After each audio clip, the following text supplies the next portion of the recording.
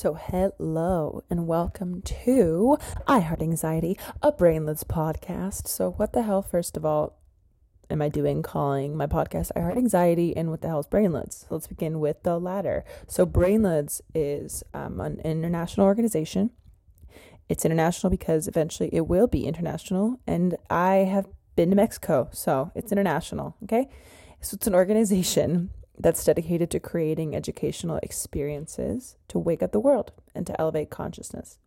So essentially, it's a brand that's attempting to kind of put this movement into action that continues to educate and engage and exemplify what it means to wake up and to elevate consciousness. So Brainlets does that through a variety of workshops, through different posts, through different things. And in this specific case, it's going to do it through a podcast. So I Heart Anxiety. What the hell is this? Well, first of all, I thought it was an interesting play on the idea of mental health because, first of all, the main purpose of this podcast is to attempt to kind of reframe mental health. I don't even like calling it mental health. That is quite frankly annoying to me. What it should be called is distressing events that are annoying and cause us to suffer and are uncomfortable that we want to get rid of but don't necessarily know how and want some help with doing so. So instead of us calling it mental health, why don't we call it like mental distress? So just circumstances that are either physical by nature, psychological by nature, or emotional by nature that causes some sort of uncomfortable distress. And for me, the main one that has been doing that my whole life, and especially amplified over the past couple years, has been anxiety.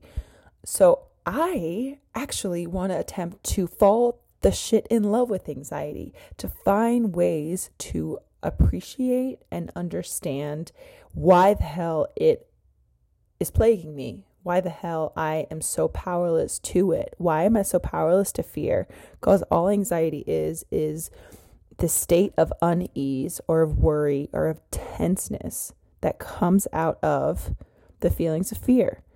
And sometimes, like in, obsessive compulsive disorder or a panic disorder or social anxiety disorder, the triggers for the anxiety are very obvious. And other times, like in generalized anxiety disorder, the triggers are not obvious. You're like, why the shit am I anxious? Why do I feel nervous? Why am I tense? It's like I was talking to my best friend the other day, and we said sometimes people are like, why are you anxious? And you're like, I literally have I have no idea. I have no clue. I just am.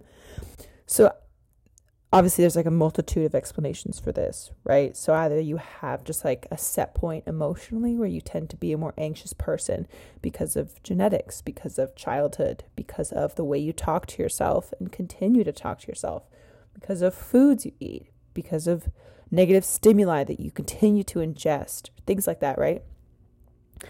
But we'll get into all that later. The point being that I want to find a way to explore the concept of something that's distressing us and find ways to use it to better ourselves, to make us more conscious, to elevate our consciousness, to help wake us up. Because Eckhart Tolle, a super well-known spiritual teacher and leader and master, talks about these sort of distressing ailments, be it like a broken foot or a broken hip or depression or anxiety, as the perfect spiritual practice, or, the perfect meditative practice. Because essentially, when you're plagued with something that's bothering you, and it doesn't even have to be like a serious disorder or something,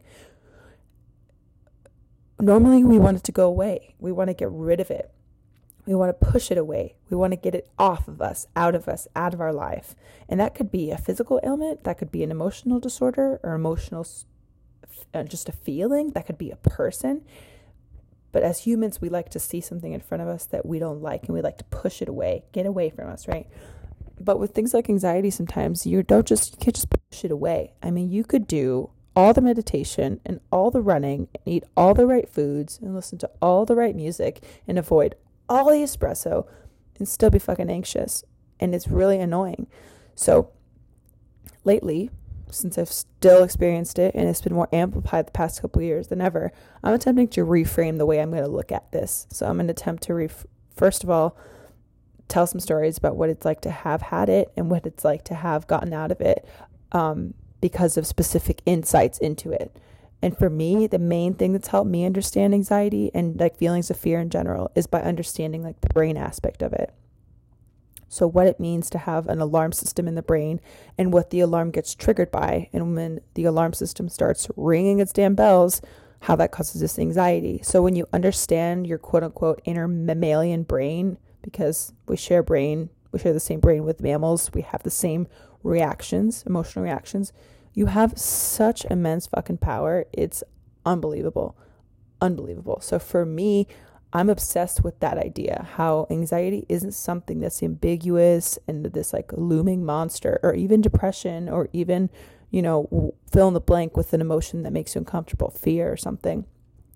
But there are definitely physiological, anatomical reasons for these things. And I'm not saying that that's exactly what, is responsible for having brought on that emotion, but it's definitely the mechanism or how it arises. And by knowing how something arises, it gives it much less power, I guess, to intimidate you, because it becomes simpler and more conquerable. So that being said, it still takes work to kind of, hack your anatomy or hack your physiology or hack your brain to get it to really subside. But it's absolutely doable. It's just like training a muscle, just like going to the gym, doing your damn exercises. You do the same thing with your brain, like the absolute same thing. But there are definitely, that being said, there are definitely a lot of things that do help to quiet down the feelings of anxiety and shush the feelings of fear and overcome the feelings of fear that I'm going to get into for sure. But I do want to really emphasize in this whole entire podcast, as we dissect things that are uncomfortable and become, fall in love with the uncomfortable, fall in love with things that we don't like. Fall in love with things that bother us, that we somehow feel powerless towards. But if you fall in love with something that you originally felt powerless towards, you kind of have the upper hand. You know what I'm saying? So, yeah, so I'll kind of get into explaining my story eventually into this. And just a quick disclaimer, I don't think I mentioned this earlier. When I call things disorders, like say I have generalized anxiety disorder or obsessive compulsive disorder, I really want to, the absolute best that I can, detach it from its stigma that it has, because a disorder isn't some like creepy, you're sick, you're a psych ward patient, you need to go to the crazy person land and live there forever and perish, right? No. It's just an easy way to conceptualize something that I'm talking about. Like when I say panic disorder, that means that it's feelings of panic that arise from severe anxiety that happen to be triggered by specific things. And those things could be thoughts. Or on the flip side, generalized anxiety disorder doesn't mean you're sick, doesn't mean you're crazy, just means there's a general feeling of unease, tension, and worry that you can't necessarily pinpoint. It's just this looming feeling of fear that something's going to go wrong or that something's going to cause you pain. So I'll kind of go through and like attempt to kind of, demystify these things, because mental health isn't all that scary. And again, we're not calling it mental health anymore. We're calling it things that distress our mind, because that could be anything. That could be stress. That could be fear. That could be, a hurt knee. That distresses my mind. You bet your ass it distresses my mind. So going to kind of reframe the way we look at these things, find reasons to fall in love with them, find reasons to be grateful for them. Because, for example, earlier when I was talking about how Eckhart Tolle calls these type of things a spiritual practice, what he means by that, or meditative practice, is that when you feel like a feeling of fear, for example, what happens is somehow something potentially triggered, either consciously or subconsciously, a thought that then caused an emotional reaction in your body. And when you have that emotional reaction in your body, it's uncomfortable. It's distressing, right? So therefore, your thoughts are going to start spiraling, attempting to explain it, to figure it out, to talk about how much you don't like it.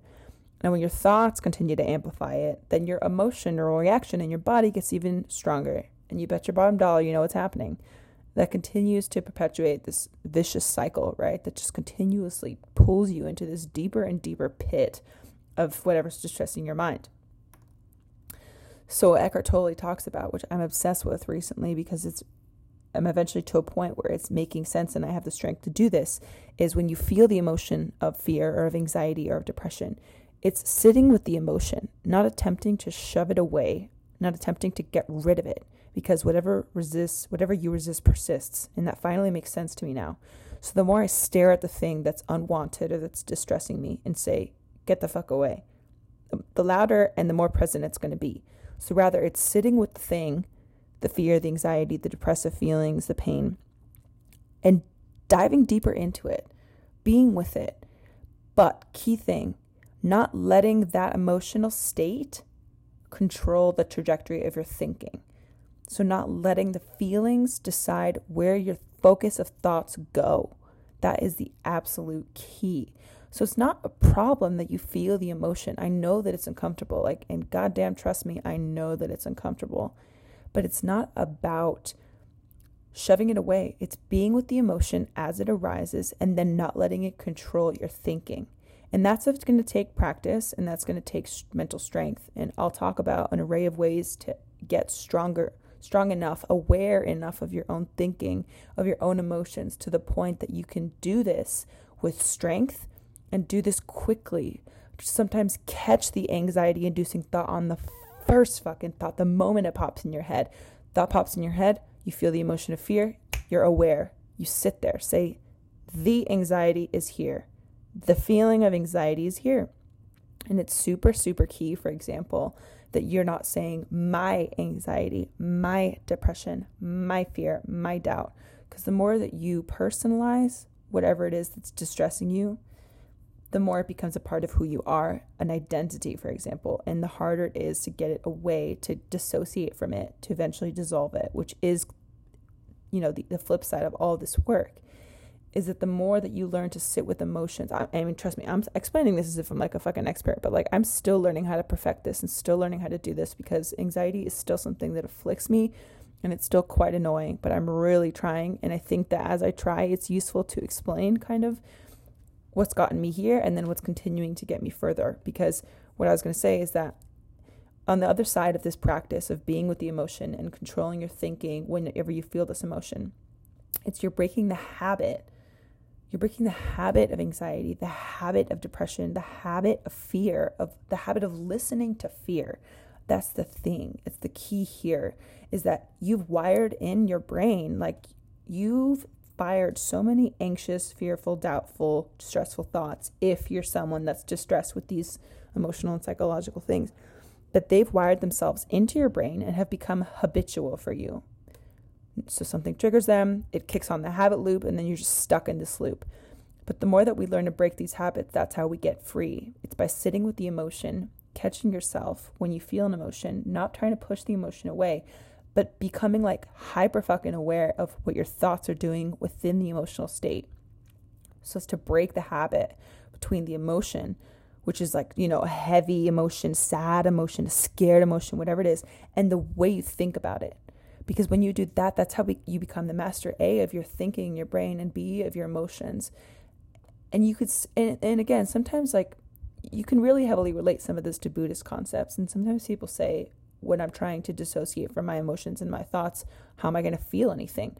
The purpose isn't to get rid of emotion, all bad emotion, all good emotion. I think emotion is super insightful, but it's to be able to, despite the emotional state, control what's happening with your thinking, or at least control where your focus is lying and how you're reading the emotion or reading a situation, right?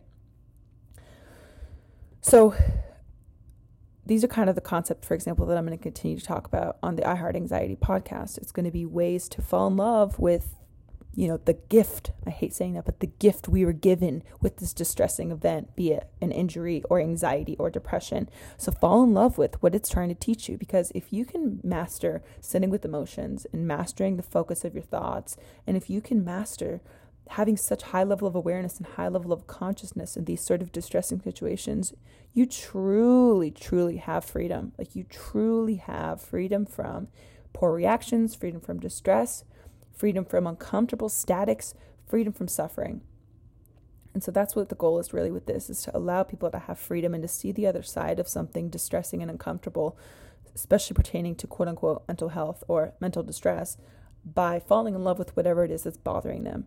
So I'm going to talk about a lot of different ways to explain anxiety, what it means, what I've experienced with it, make jokes on it, ask people about it, do an array of things with not only anxiety, but other kind of bothersome things. I really like talking with people about things that annoy them or bother them or are hard for them, and how the hell they got out of it, and how they make sense of it, and how they laugh about it, and how they fall in love with it. So, I Heart Anxiety podcast, a Brainloads podcast, with me, Lydia Sofia Obregon. I hope you guys enjoy it, and please do update me how you feel about it. I'm attempting to talk so damn slow because I tend to be a fast talker. When I get really pumped, I go ham. So sometimes you're going to notice that, as I'm sure you already have. Please subscribe if you do like it. Leave a comment if you do love it. So yeah, Our Heart Anxiety, the podcast. Thanks for listening, guys.